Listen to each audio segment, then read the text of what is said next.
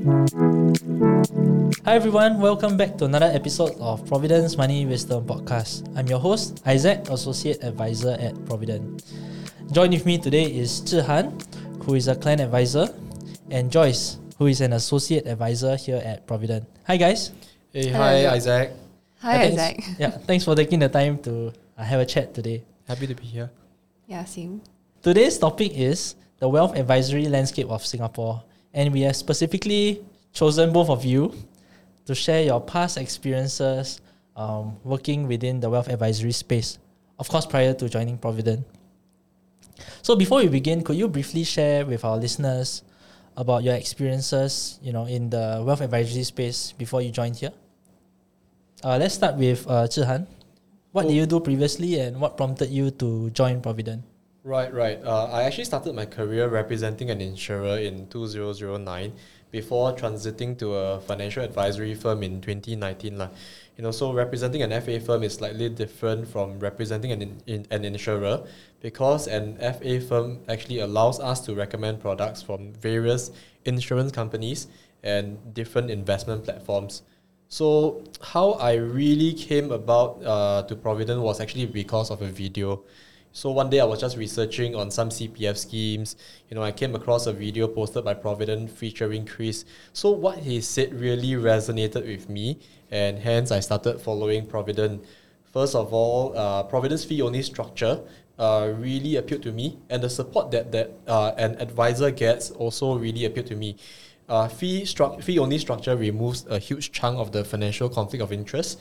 And then in Providend, we also have an investment team, taking care of the investment side of things, solutions, taking care of the planning methodologies, insurance, etc.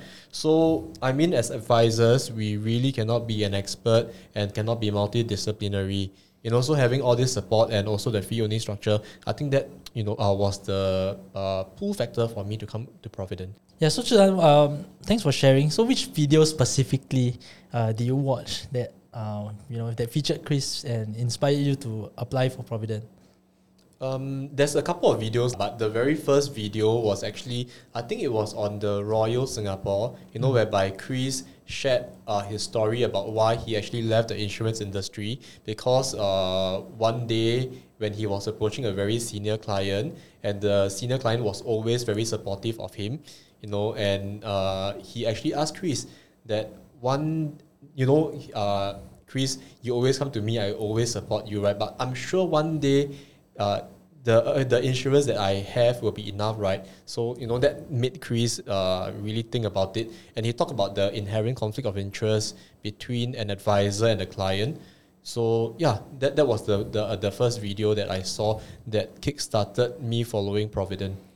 Actually, if you go onto our Providend YouTube homepage, the landing page, you actually can see that the story of Chris, the reason why he started Providend is on the page. Yeah. Right, and a lot of our staff, especially advisors, they experience the same thing. Like they watch a video of Chris, they listen to a talk about that Providend has done, and that inspired them to write into us to join . Exactly. I think it's really the philosophy that brings in the right-minded people. Okay, thanks for sharing, Zhihan. So, Joyce, what about you? How was your wealth advisory journey prior to joining Providend? Thanks, Isaac, for the introduction. So prior to joining Providend, I was a financial consultant at a local bank. Then I soon realized that what truly motivated me was the opportunity to provide ethical financial advice to my clients, and believe that financial literacy plays a vital role in everybody's life. So while I was in the midst of searching opportunities to fulfill my passion, I chanced upon a video by the Royal Singapore, similar to Zhihan. Yes, yeah. So how I get to know this video is because my partner watched this video and he was saying that I think you can relate to this guy. This guy means Chris. Yeah, so I watched the video and I was truly inspired by Chris and the founders at Providend, who stood their ground as the first fee-only wealth advisory in Singapore, changing the way wealth advice is given. So, despite facing the backlash from the industry, their commitment to being honest and providing genuine advice aligned perfectly with my values. And this prompted me to reach out to Providend and join their mission to make a positive impact in people's lives. Okay, that's really interesting that both of you were inspired to join Providend after watching a video from Chris. So I think Chris accidentally created a very effective recruitment video. So to our listeners, whoever who is interested, you can actually go to our YouTube page to look for that video. And if you are interested in a career at Providend, maybe you can always write in to us, and we can always have a chat with you to see whether we align and there's a possibility for a career at Providend. Okay, so let's just jump right into today's topic. So let's start with the structure of your previous role in terms of pay or even the scope of work.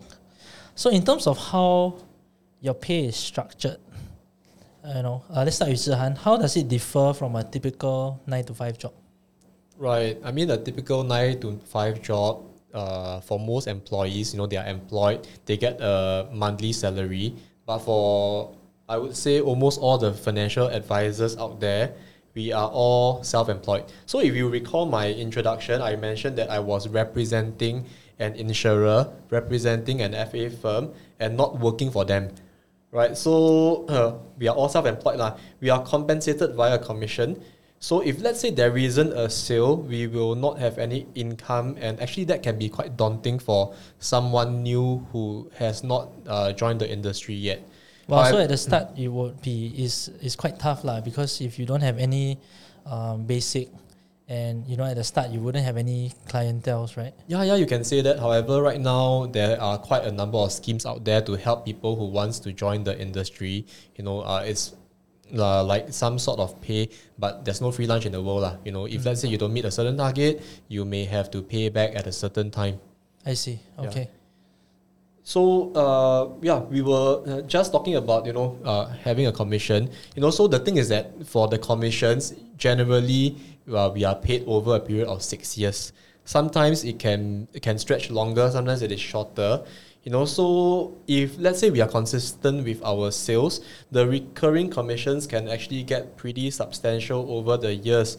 And so for a seasoned agent who has been in the industry for quite some time, been a pretty consistent performer, even if let's say that month he or she does not bring in any sale, he or she can still fall back on the recurring commissions for an income. So in that sense, I think it's pretty stable, pretty lucrative for someone that does well. Right, so if you have a base of clients already, so the recurring income would sort of be like that. Less pressure, always try to find sales every month once you have that base. Yeah, you can say that. You can get comfortable after a certain number of years.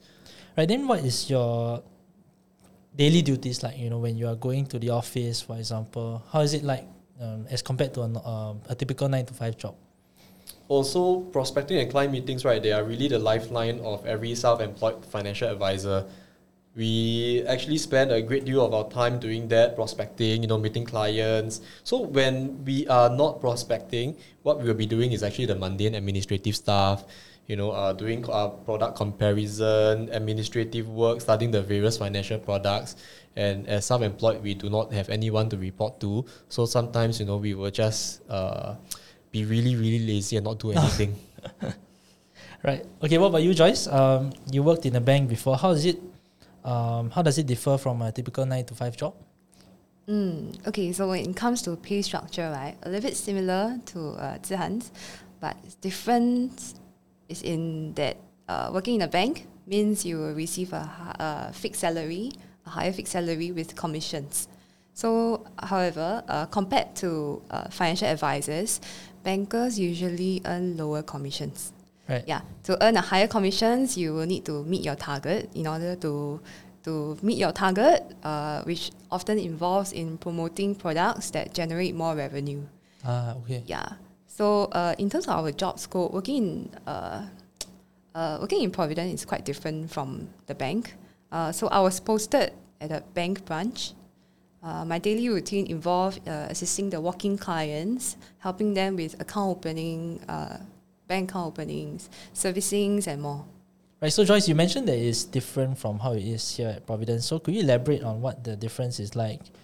So in terms of the job scope, I'm an associate advisor here at Providend. So I'll be assisting our client advisors in the para-planning work, and also we'll be attending the meetings with client advisors, and also helping with some administrative work. But mostly here at Providend, we do have trainings almost weekly about products or investment instruments that we consider, such as like crypto, private equities. So we actually have a training about the products, the instruments, not about how to sell it, but more of why we did not incorporate it in our portfolio. So knowledge can be trained, but whereas in the bank, the training that's provided are more of training of a product, of how to sell that products to clients. Okay, so this is mainly the job scope that's different.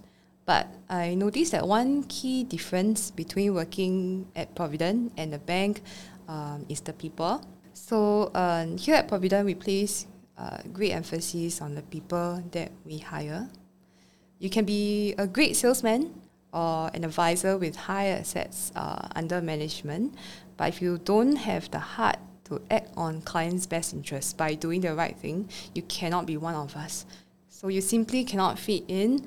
And the people here, regardless, during lunch break or coffee break, we often talk about how to do, talking about doing the right thing for client, and how we can better value add to our clients.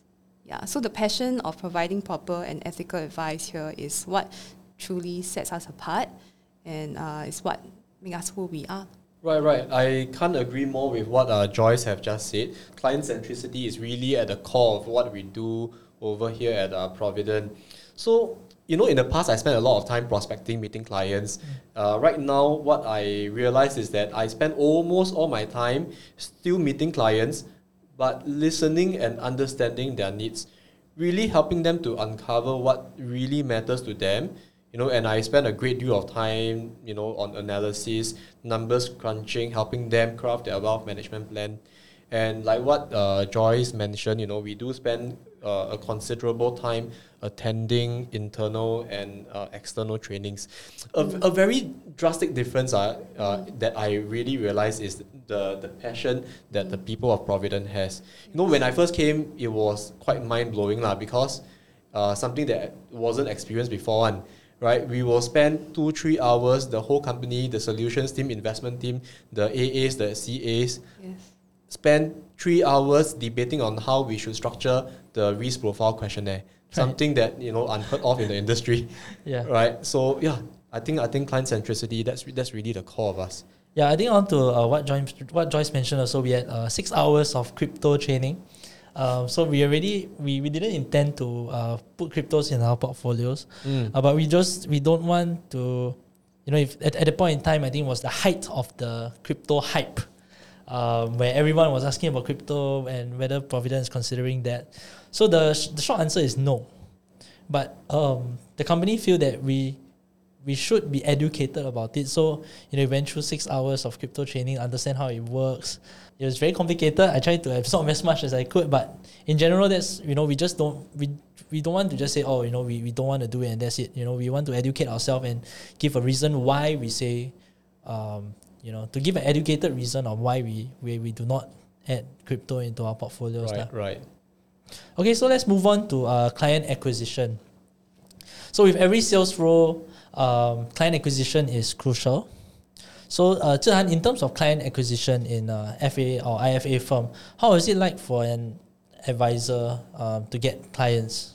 It all really depends on us. We are our own boss, so we dictate our prospecting activities.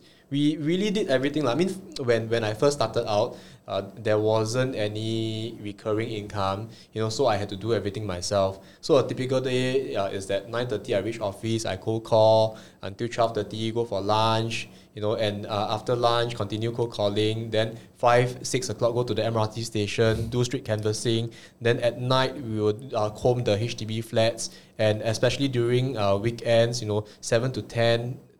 PM, that's the prime time when everybody is at home. So you'll see me scoring through all the HDB flats in Singapore.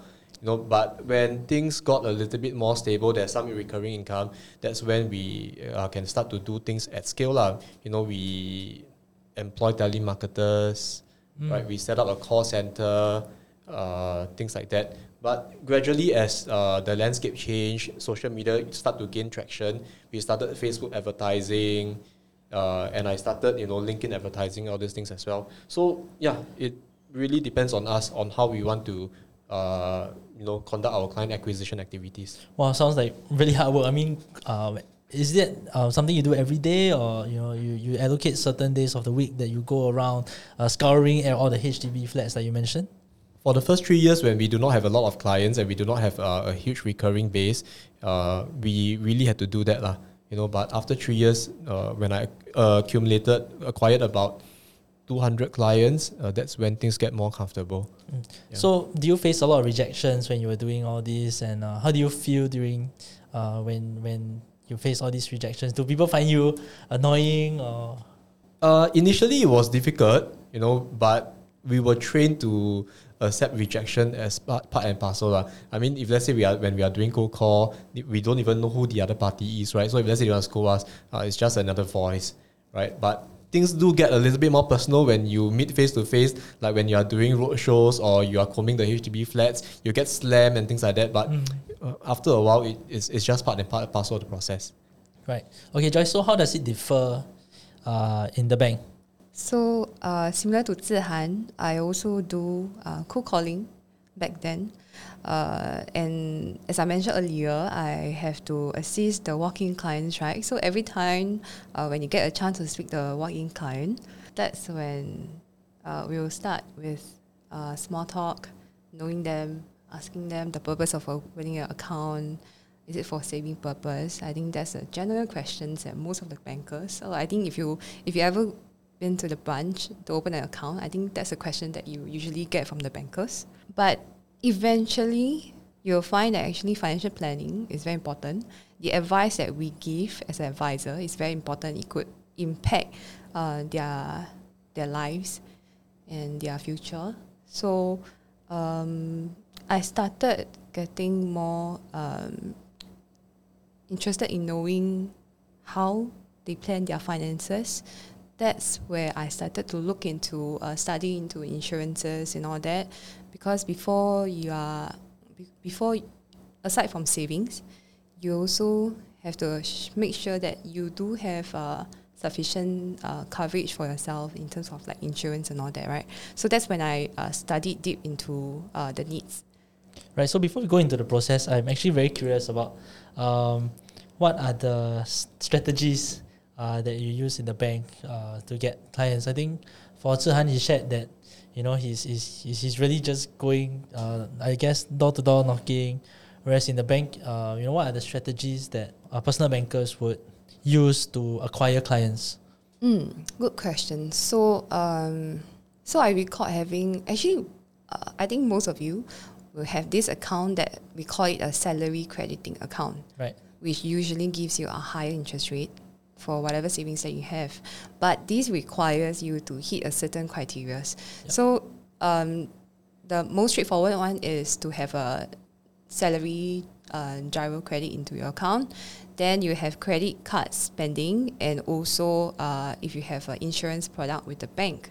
Okay, so how we used to bundle that is that if you use your credit card to spend on your premiums, then you hit 2 criteria. Okay. And then you have salary crediting, then you hit 3 criteria, then you get a higher interest rate. So by doing this bundle, right, client will then get interested in, maybe I can, it's savings also. It's part of savings, right? I buy endowments, I pay the premiums using my credit card. It's a win-win situation. But really or not, there is a need for that, or can you do better than just doing an endowment? This is another story. Yeah, I can see how that is quite enticing.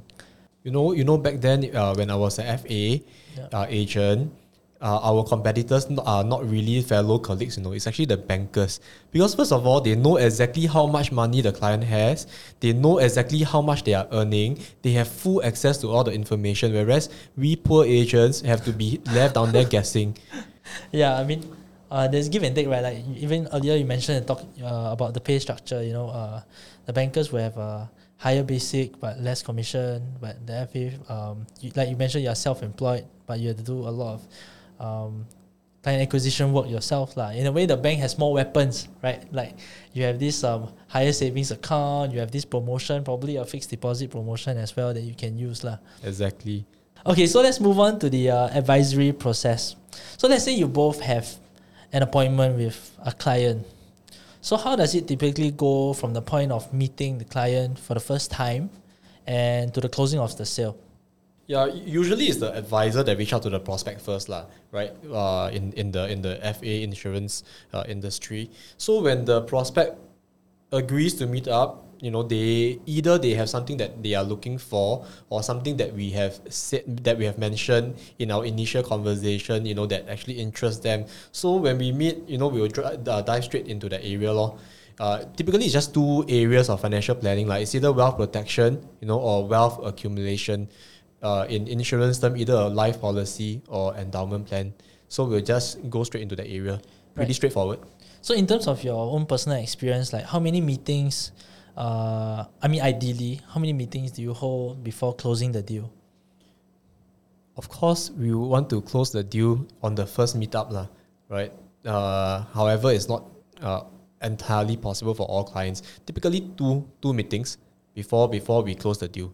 Yeah, so it's very similar. The meeting is usually a follow-up meeting after account opening process, or a meeting that we arrange during the cold calling. Yeah, so we were expected to close the very first time when we meet the client, which usually takes up to 2 to 3 hours. Right. And that is very short, I would say. So within this first meeting, let's say you close the client, there's a fact finding that has to be done, the risk profiling, of course, there's a huge scope for wealth planning, right? Protection, accumulation, drawdown, or even wealth transfer, and all of these are interconnected. So, for example, if let's say you allocate more for wealth protection, like insurance, for example, you have less for wealth accumulation. So, how do you deal with this? If you have to close, or rather, you close a deal with the client within the first or second meeting?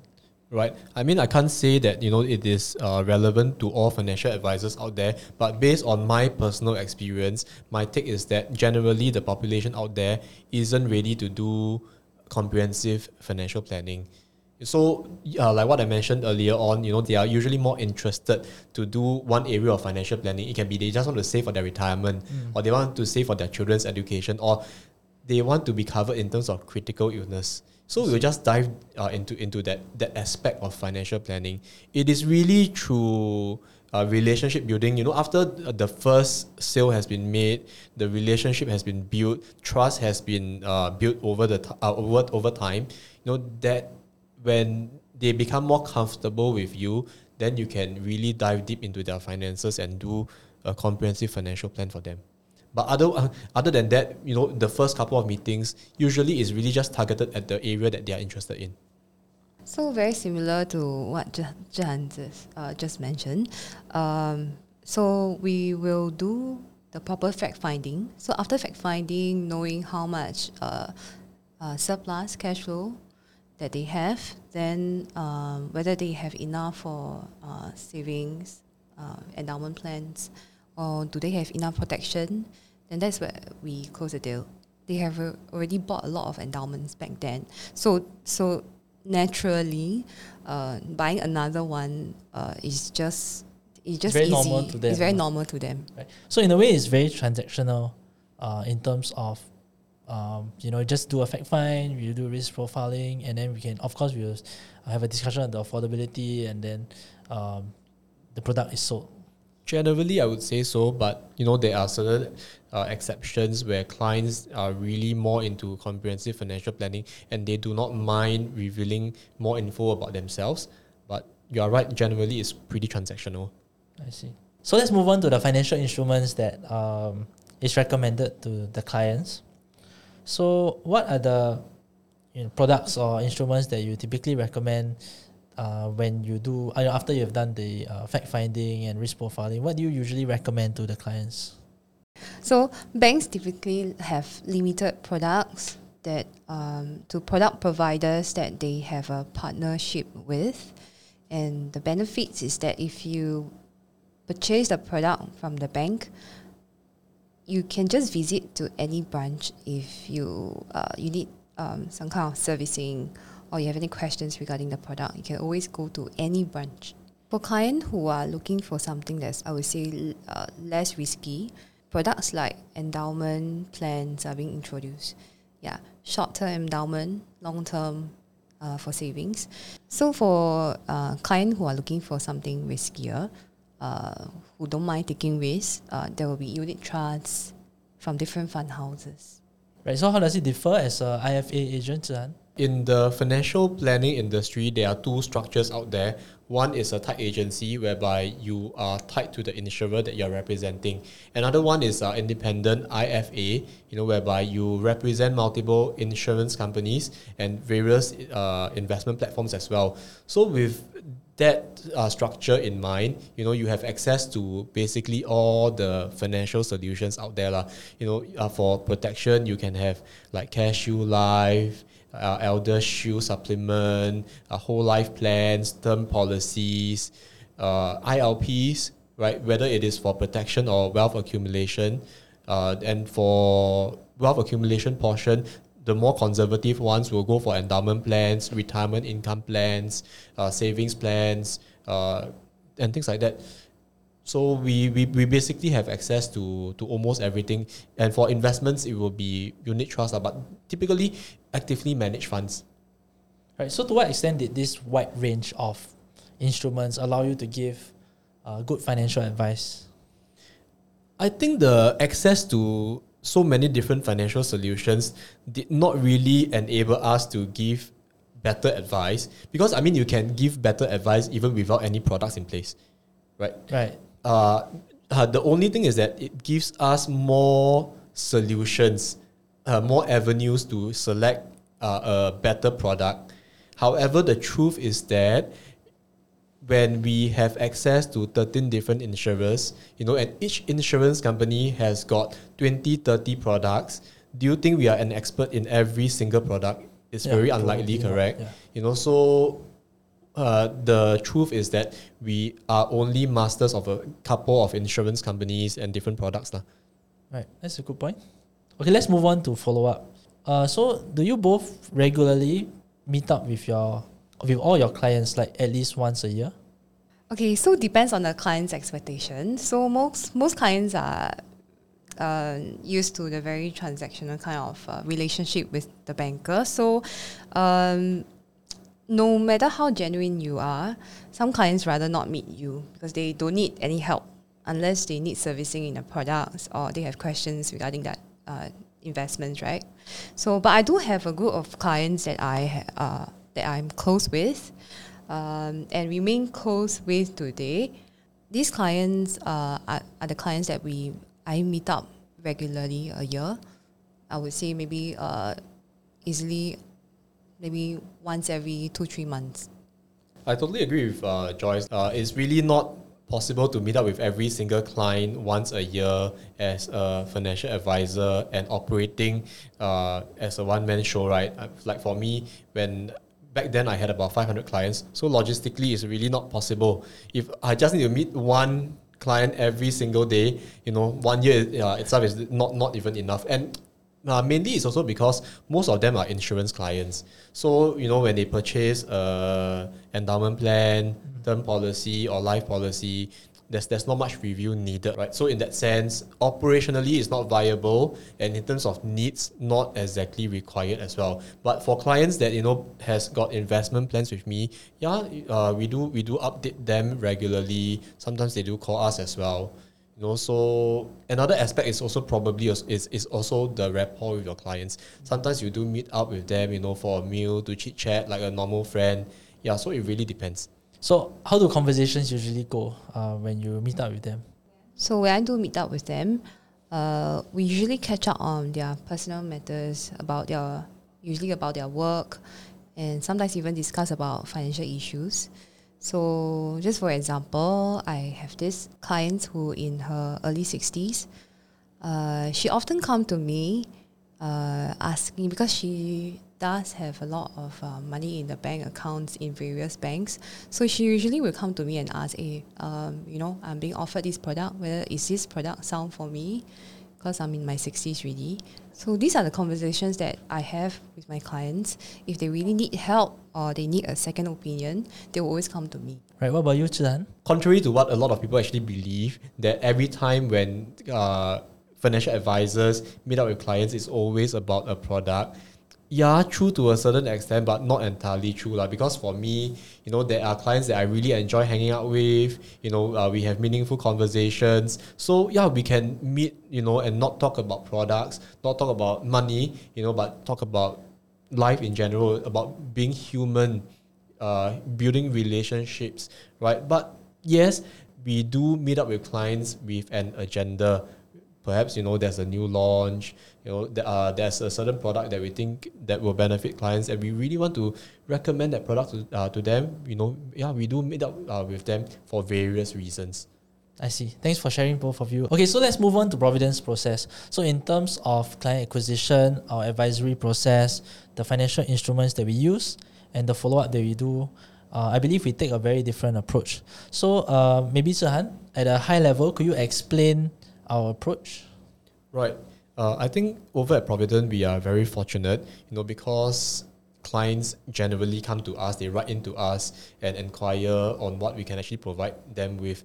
So in terms of client acquisition, we don't really have to do anything. The brands team, they are in charge of communicating our philosophies, our planning methodologies, and I think they have done a really, really good job in that aspect. So when clients come to us, we actually hold very deep conversations with them, and that's important to us because we really believe in making life decisions first before making financial decisions, right? That's the number one call.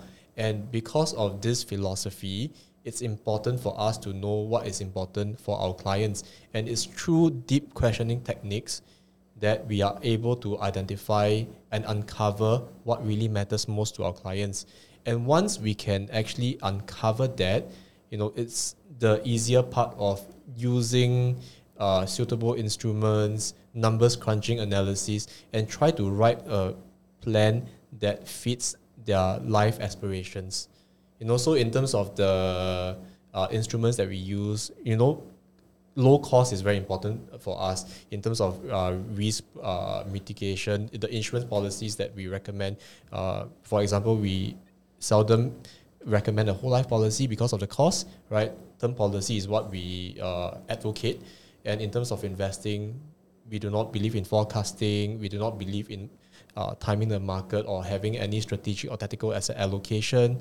Low cost is very important also in terms of fees, because we also believe that while we can get the returns that the market generate, if we do not keep the cost, the fees under check, it will eat into the returns in the long run.